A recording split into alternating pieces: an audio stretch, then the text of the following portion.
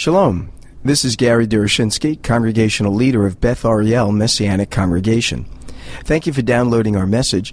We're delighted to make it available to you through the generous donations of our members and friends at Beth Ariel. We know that many are struggling financially because of the challenges facing our economy, and we do not want financial issues to keep anyone from enjoying our teachings. So please continue to listen in as often as you like.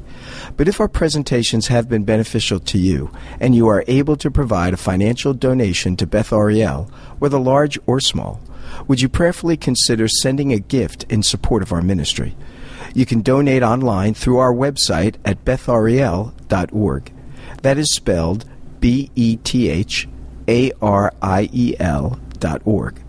Also, please remember to pray for us, that we would be responsive to the Lord's guidance as we reach out to the lost sheep of the house of Israel in the greater Los Angeles area.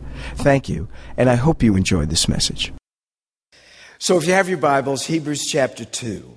We're working our way through the book of Hebrews, and we're looking at verse 5 this morning.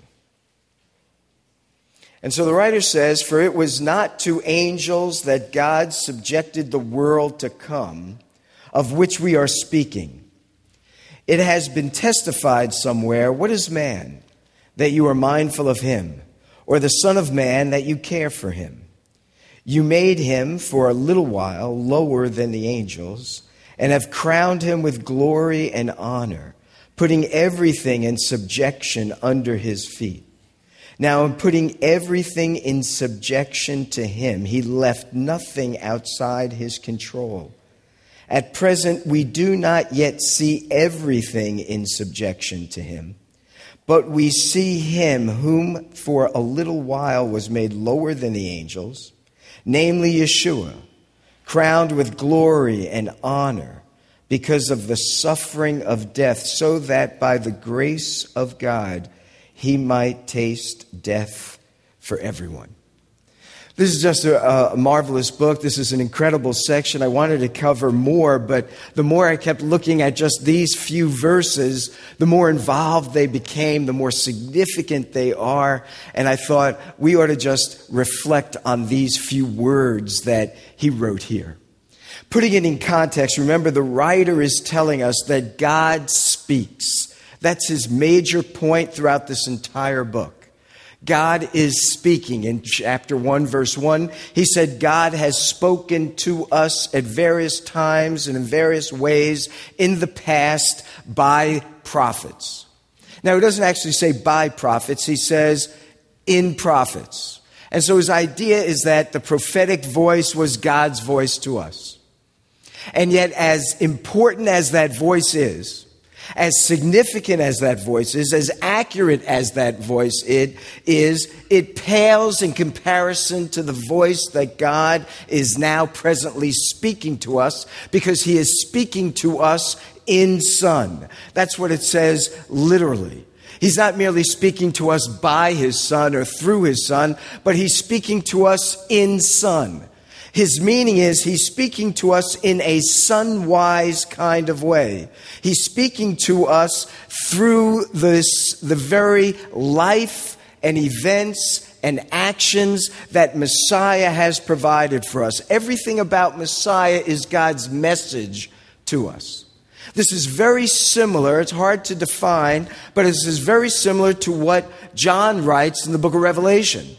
Because in the book of Revelation, he tells us that when the Lord appeared to him, and that's why the book is referred to as the book of Revelation. It's the revelation of Messiah. It's the appearance of Messiah. The book of Revelation does tell us about end-time events, but that's not what's being revealed to us. Those are just the stepping stones to the revelation that he's writing about. What he's writing about is Messiah. And that's why the title of the book is actually The Revelation of Yeshua, the Messiah. It's revelation of him. And all of these events lead us to his most significant and glorious manifestation. And so when John sees these events and sees Messiah in all of his glory, he says that it was on the Lord's day that this appeared to him. Many have thought, well, the Lord's Day, that's Sunday, because that's the day that Yeshua rose from the dead, the first day of the week. But the word there doesn't mean the Lord's Day, meaning Sunday. It's an adjective. And literally it says he had been gathered, or he was on the island of Patmos, and this vision came to him, and it was the best way we can translate it is a Lordian day. It was a Lord kind of day. In other words, he can't come up with a word that's significant enough. I mean, he might have said it was a glorious day. It was a marvelous day. It was a majestic day. But for John, all of those words are too small, because Yeshua appeared in such glory. The only way he can describe the day is to say it was a God day. It was a day of God. And so when he says it was the Lord's day, he's saying it was a Lord kind of day. And similarly, the writer here is saying that when God speaks, it is in Messiah. It is in Son, the Son of God. It is a Son kind of speech. It's a messianic kind of speech. It's a Messiah kind of speech. And so therefore he says the word of the Lord revealed to us through the entirety of Messiah's life, teachings, and actions is significantly greater than any other kind of revelation that has come before us as of yet. And to demonstrate this, he then tells us 7 things about Messiah that makes him superior to that of the prophets. And so he said things like, if you want to look with me, he says, first of all, that he's appointed the heir of all things. So these things were not just bequested to him. He's the natural family member and heir. So that very statement tells us he is equal to God.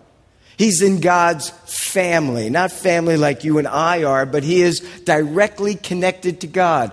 And it's like an inheritance. You know, if you're not a family member, then when someone passes away and leaves you something, he has bequested something to you. You have been bequeathed an inheritance. But if you are a family member, you are an heir. And so the writer is saying Yeshua is the inheritor. The natural right of everything belongs to him. Why? Because he is God manifested in the flesh. That's just the first thing he says. And it just keeps growing from there. So what does he say? Not only is he the heir, he's the one through whom he created the world. And the word world there is ionos, which means ages, not just the universe and the things in it, but all of time and space and all that transpires. He tells us that he is the very outshining of the glory of God. He's the radiance of God's glory. He tells us he's the exact representation of God's character. He is exactly what God himself is. He tells us that he not only is all of that, but he maintains the universe. He upholds it. He keeps it all together. He's the one that has it staying together and not falling apart. He holds it all together, and he does this in a very simple way, by the word of his power. He just says this, and it is that.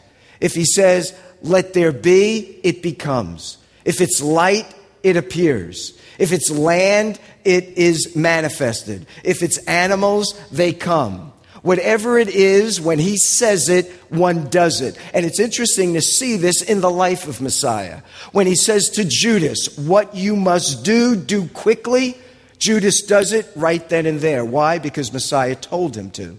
You know, whenever you and I have had to make decisions, is it not true? We sort of get into making the decision, depending on how significant it is, and maybe doing what we decide. And then in the midst of it, we say, wait, I'm going to give this some time and think about it. You would think that when Judas is getting ready to betray the master, he might have thought 2, 3, 4, 5 times. But once Yeshua says, what you must do, do now, it will be done now. And Judas has no other options. Why? Because, well, he upholds everything by the word of his power. If there's a storm on the sea, he'll say, peace, be still, and it is peaceful, and it is still. Think about that with the water on the Sea of Galilee. Not only do the winds stop blowing, peace was directed to the winds, but to the water, he says, be still, and it becomes as still as glass. Those of you who sail, you can appreciate that. And certainly I can, because when I've been caught in very many storms, there have been times I just wanted to stand up and say, peace, be still. But no, you had to ride out the storm. But if Yeshua was there and he said it by the word of his power, it'll stop. When he says to someone, rise up and walk, they rise up and walk. When he says, Lazarus, come forth, they come forth. When they say, your eyes now can see, they see. Why? Because what he does by the word of his power. And the writer to the Hebrews draws our attention to that. He not only says this, but if you look further, it tells us that he made purification for sins. Not just atonement for sins, not just forgiveness of sins, but he actually can purify us. Think about this. Purify us from our sin. Our sin, whatever choices we've made, whatever we've been victimized by, they do not ever have to be sort of like this thing on our back that we carry around for the rest of our lives. He can cleanse us from it. He can purify us from it. He can just make it go away as if the east is from the west. He can forgive it, but he can also cleanse it. And that's why in John he says, if we are faithful and just to confess our sin, he will forgive us of our sin and cleanse us from all unrighteousness. These are wonderful words, aren't they? And we've not gotten very far, But then he goes on to say, and he sat down at the right hand of the Majesty on high. 7 things about Yeshua tell us he's superior to the voice of the prophets. But then he moves on to tell us why he's even superior to angels.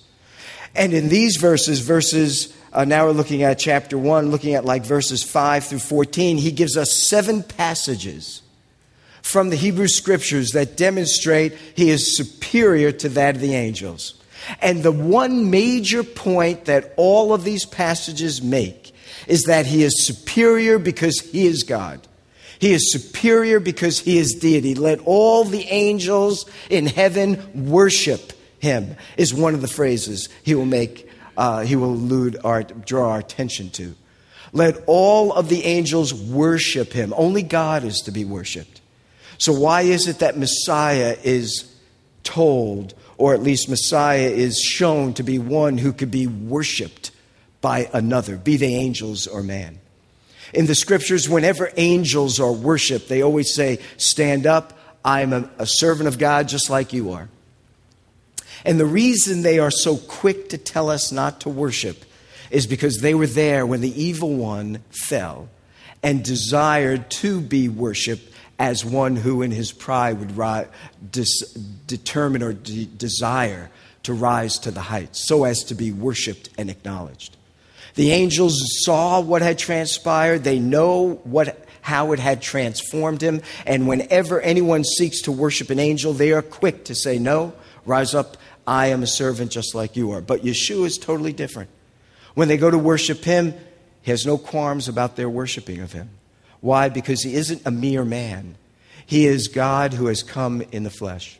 He's the second person of the triunity. And these are complicated matters. But what we have to realize is, what do the Scriptures reveal? And we need to accept what they teach, even if we cannot fully unfold them or explain them or dissect them. But the main point he wants to make is he's superior to the angels because he is deity, because he is divine, because he is God come in the flesh. The passage we're going to look at picks up this theme of how Messiah is superior to angels. But the difference is he's superior to angels not with respect to his deity, but with respect to his humanity. Even with regard to his humanity, he is superior to the angels. And this is what I love about this writer. He is so logical, so consistent, and so free-flowing in his thought. And he leads us down this path and explains to us exactly what he's thinking. What's interesting is that before he gets to this passage, and Andrew spoke on this last week, he gives us a parenthetical interruption. And after telling us how superior he is to the prophets as well as the angels, he now gives us his first warning. And he tells us, in light of this, don't drift away from the faith.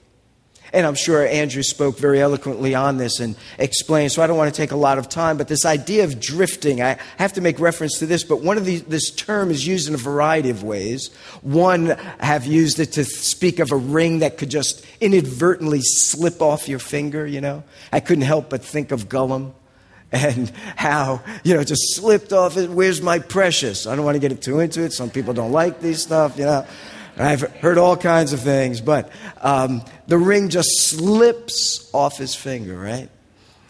But the word is also used of a ship, a boat, and this is where I kind of connected, a boat that slips off its moorings.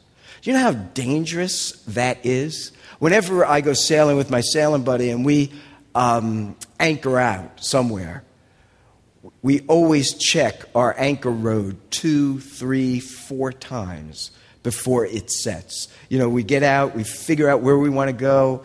He throws the anchor. I've gotten too old to do that kind of stuff, so now he's the anchor thrower. He gets it out there, and then I'm back with the engine, and we'll back up to make sure it catches, right? And depending on the conditions, we may set up another anchor off the stern to make sure that we are secure. And then when we go to sleep, we set up a separate GPS that is a handheld, it's a battery-operated one, that has the coordinates of where we are presently with an alarm if by any chance the anchor, for whatever reason, slips and we're finding ourselves sort of drifting. Here in California, it's really tough stuff. Out in Annapolis, which has great sailing area, it's all mud bottom. So whenever we've made an error, we've just gone into some mud, and it's not a big deal. But out here, it's all rocks. And it's not our boat, So you don't want to get drifted into the rocks and then find you sprung a leak.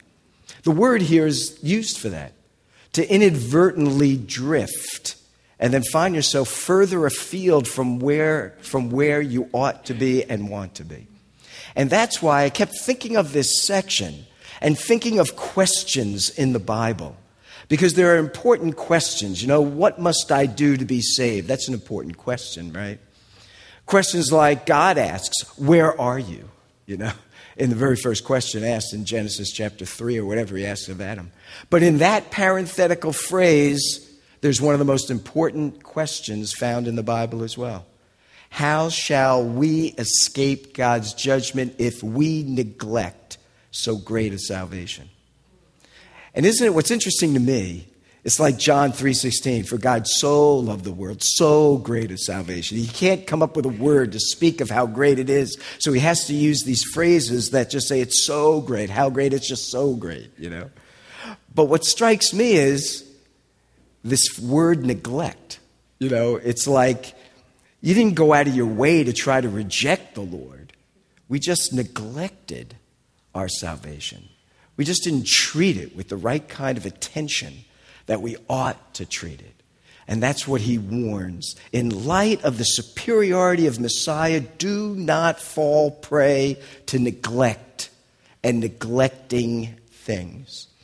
He doesn't talk about rejecting and being antagonistic to and battling. He's just as concerned, don't neglect what you have just been given, because it's dangerous to drift from it. And, we just go little incremental stages, and before long, we're miles away from where we want to be. Incremental stages from our walk with the Lord, and before we know it, we're miles away from where we have been in our walk with him. Remember, the scriptures over and over again say, follow me. Don't drift from him. And don't go too far afield, because now we find ourselves going off in the wrong direction. But then in these verses, and let me just take about 10 or 15 minutes just to share with you these verses, because he now picks back up where he left off. He had told us how superior Yeshua is to the angels. And then he gives us a parenthetical warning, don't drift from him. And now he picks it back up to tell us, now let me remind you again, his superiority. Before, he's superior because he is God come in the flesh. But here he's superior because of his humanity as well. So take a look in verse 5. It says, for it was not to angels. Look at that word for. These are critical little words. For is like therefore. So it's pointing us back to something. And really, if you read it this way, look at verse 14 of chapter 1. He says of the angels, are they not all ministering spirits sent out to serve for the sake of those who so inherit salvation? Therefore, verse 5, where we are, therefore it was not to angels that God subjected the world to come. He's telling us that in verse 14, angels serve in this world, but they do not have the anticipation of reigning in this world. That's what he's saying here. There's coming a time when the Son will have all the world subject to him, whereas in verse 14, the angels are always serving in the world. Now, this word world is really interesting. In chapter 1, we saw in the very beginning, he holds up the world by the word of his power. The word world there in the very second or third verse is ionos, that he controls the ages. He's in charge of history. Things unfold as he determines. When you look at chapter 1, verse 6, it says that, and again, when he brings the firstborn into the world, he's speaking about his second coming. And whenever again he brings Messiah into the world, look what it says, let all God's angels worship him. The word world there is the word, I'm trying to pronounce it, oikumene. I think that's how you pronounce it. But it's different than the typical Greek word, this is an easy one to pronounce, cosmos, right? So the Greek word cosmos and ionos, ages and world, cosmos, world, speaks of the universe. So, in apologetics, we speak of the cosmological argument for the existence of God. Cosmological argument is the argument of cause and effect. Something is what has enabled it to be. Everything we know has a cause. There is nothing that is that has not been caused by something, and that something must be greater than the thing it caused. So, I remember years ago when I was in Annapolis and we went into this nature store. And in this nature store, it had this wooden device with ropes on it with little marble weights. And I go walking in, and one of the weights is going dink, and the other one's going out, and then it goes dink, and it's going, you know what I'm talking about? So the thought comes to me, how did that do that? How is that thing going just like that? Well, somebody came in here, pulled the weight up, right? Dropped it, and then it keeps going until the energy runs out. But something greater than that had to be able to pick up that marble and drop it, right? So now think of the universe, right? How much power is in the universe? Well, whatever set it in motion, right? The planets are spinning around in space. In fact, the whole universe is spinning. Right, our universe is actually expanding. It's in motion, right? The universe isn't static, it's moving. And so the question is, who picked the marble of the universe up and set it in motion, right? How did it get going? And that's why Aristotle referred to God as the unmoved mover. Everything's in motion but God, who can move everything else that is. So the word cosmos, the word universe, speaks to everything that is. The word ionos speaks to ages, but this word oikumene speaks of the world that is inhabited by people. So in chapter 1, verse 6, it says, and whenever again he brings his firstborn into the inhabited world, Yeshua is going to return to this world. And in chapter 2, verse 5, for it was not to the angels that God subjected the world to come. There's going to come a time when Messiah will come and he will reign over everything of all the inhabitants on the earth.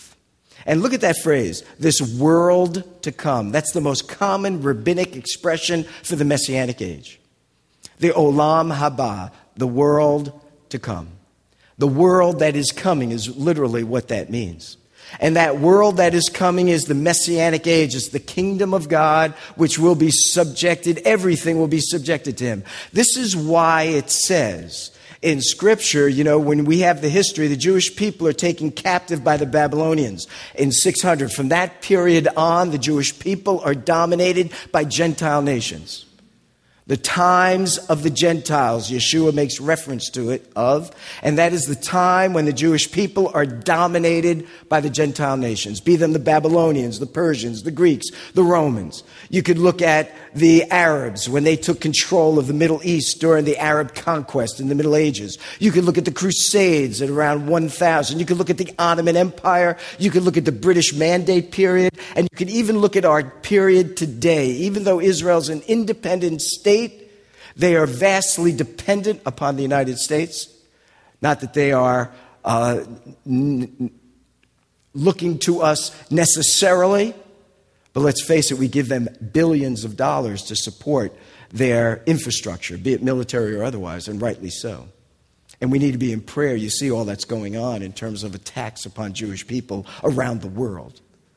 But that's the whole point. There's this domination of the Gentiles until, and then ultimately, the anti-Messiah, the false Messiah will come, and there'll be a false covenant, and again, the Gentiles will dominate. In fact, Zechariah tells us that when the final confrontation takes place that will bring about the return of Messiah, 2/3 of the Jewish people will perish.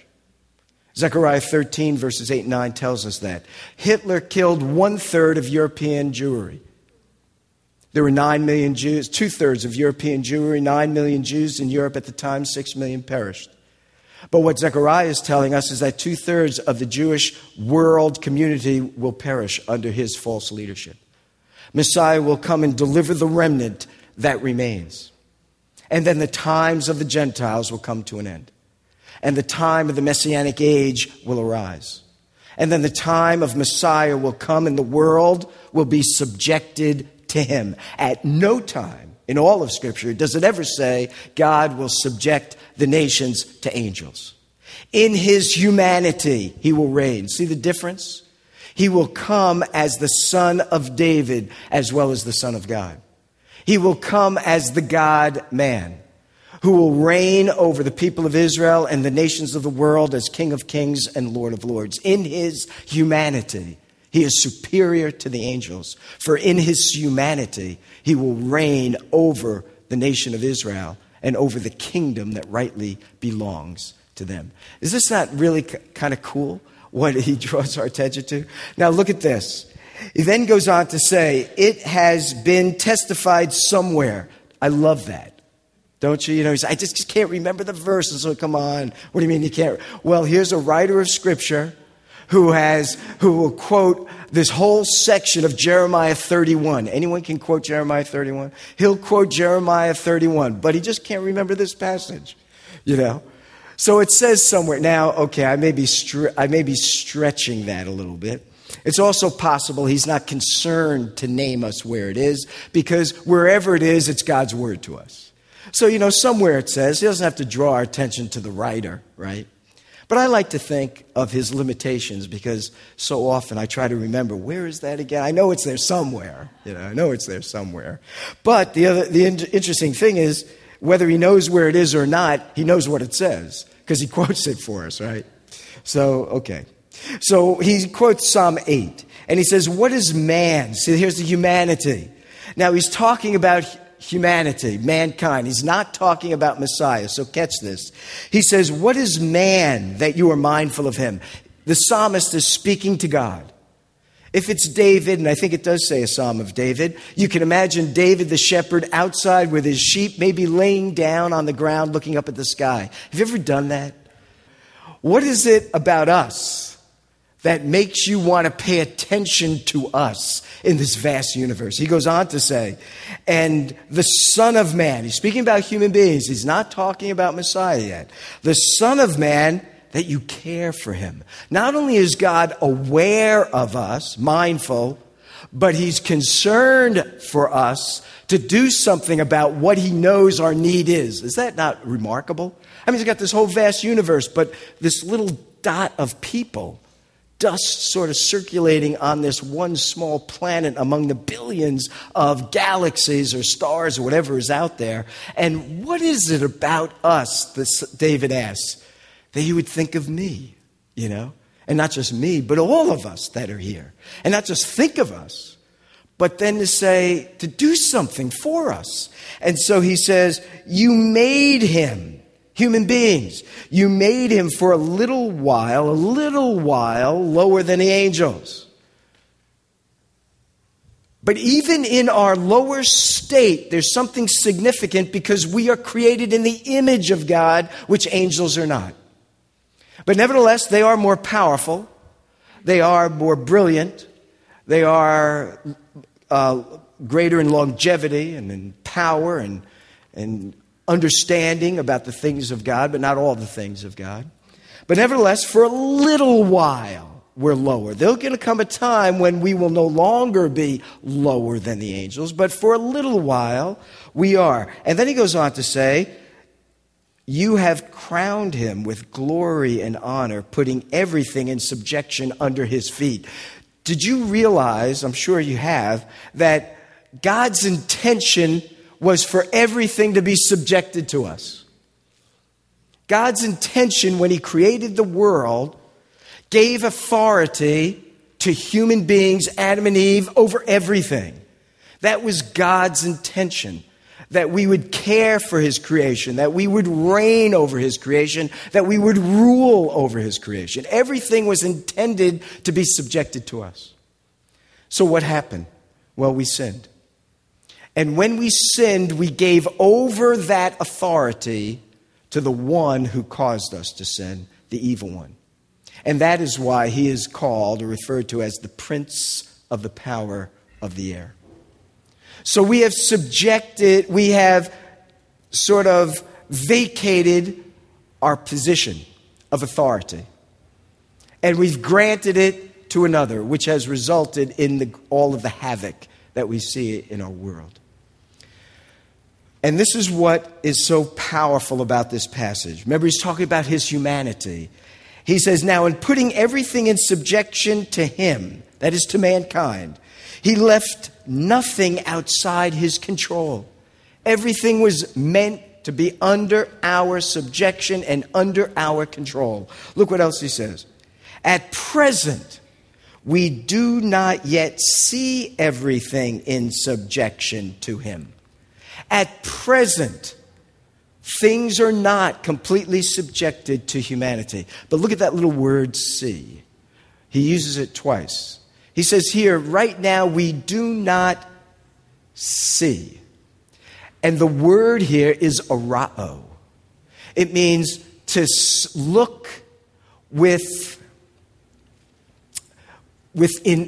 intent and depth in order to scrutinize something.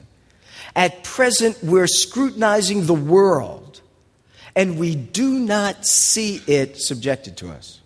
But what do we see? And he tells us in verse 9. But what we do see, and here the word is blepo, which is like a glance. We only have a glance of our Messiah. We've scrutinized the world and our life, and we've realized we don't have everything in control. But we just take a momentary glance at Messiah, and look what we see there. There it becomes, even with just a small glance, we see incredible things. And so what do we see? He says, but we see him for a little while made lower than the angels. Now he shifts his thought, namely Yeshua. Now isn't this interesting? He uses the earthly, let's call it that, earthly name of our Messiah, because he's speaking of his humanity. He doesn't say, but now we see Messiah, He says, now we see Yeshua, the one who was made like us. And with just a glance, not even with a lot of, with a lot of reflection and just sort of scrutinizing, not with any deep, penetrating discovering of him. Just a glance of him. And what do we see? We see him crowned with glory and honor because of the suffering of death, so that by the grace of God he might taste death for everyone. In other words, we don't even fully understand all that he's done. And in that little bit that we do understand, we see he's crowned with glory. So let me close with this. Notice the beneficiaries of what Messiah has done. Look at verse 9. He says he's tasted death for everyone. We are the beneficiaries of what Messiah has done. You and I are the reason he did what he did. And we are the ones who benefit from what he did. So we're the beneficiaries. Take a look at this. Not only does he tell us who are the beneficiaries, but he tells us what he has done. Look what he says. Not only does he do this for everyone, but he tells us what he has done. He has tasted death for everyone. Now, the word taste doesn't mean he nibbled, or just, sometimes you go out, so you want to take a taste? Here's a little. It means that he fully digested death for us. He fully appropriated it. He fully experienced death for us. We are his beneficiaries, but the extent to which he went to benefit us was to the fullest degree. Not only that, but take a look at this. What motivated him to do this? Why did he do it? Well, he tells us. He did this by the grace of God. What motivates him is grace. None of us can earn this. None of us can deserve this.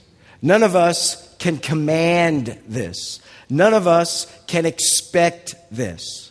This is something he has done out of his grace for us. If he did not do it, it would not make him any less just or loving, kind, or merciful, or gracious. Because he has nothing to demand that he do this for us. What he did for us, he did by his grace for us.